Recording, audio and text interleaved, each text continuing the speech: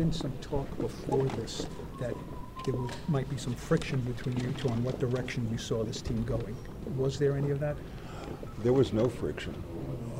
John and I have been partners going on 15 years. As you know, the Giants, the ownership is unique. It's the only team with two equal partners. We've been talking as partners for 15 years. We talked about these issues starting weeks ago, today, and we will going forward. Everything you and I read about friction, difference of opinion, I didn't say it, John didn't say it. I read it, but it's not true. Did you feel like you had the very honest conversation that you needed to have? I got to say, I would characterize every conversation that I've had with John as honest, straightforward.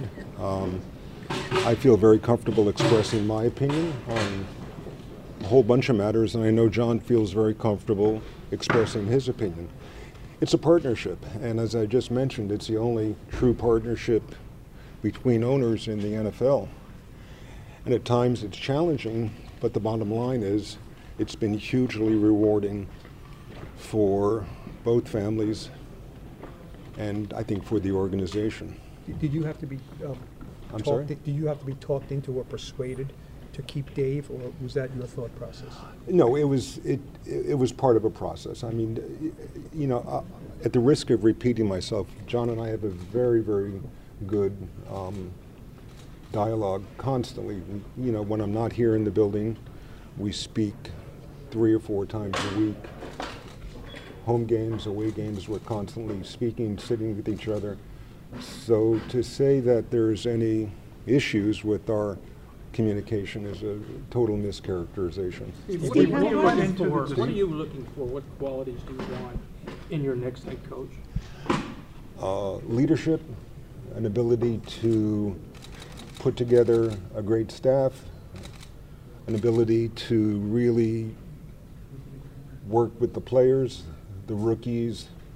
I think it's really important that the next head coach has to have a point of view, a very strong point of view, and he will be supported by ownership.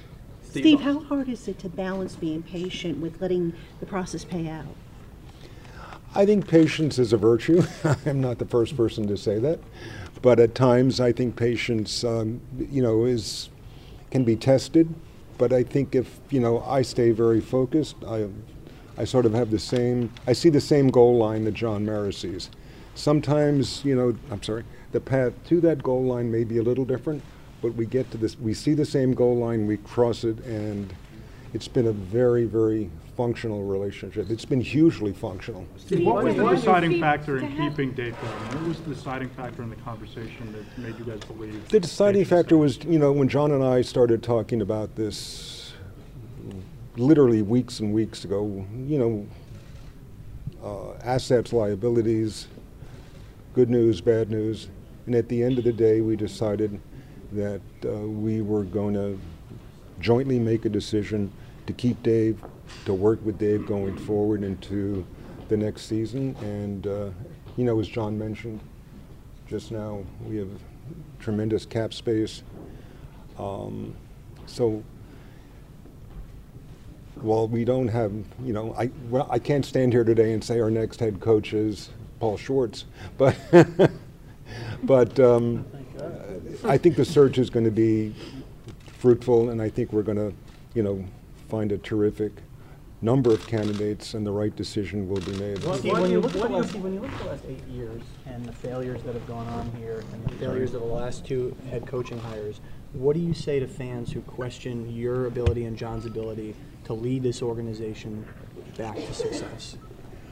I say to the fans, I totally understand your frustration, your concern. I read your emails.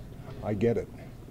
But it's, you know, it's John and I make decisions that sometimes may not be popular, may not be supported by the fans, but, you know, we're the ones making the decisions. We live by them. It's been a very frustrating 4 years. Certainly the record indicates that. Those numbers don't lie. And going forward, John and I want to make sure that those numbers change in the next season dramatically. Steve, One Steve, more. Steve, What's your desire Steve, why do to you, be more- what's your Steve, desire why to do be you more think you involved, guys Steve? will get it right this time?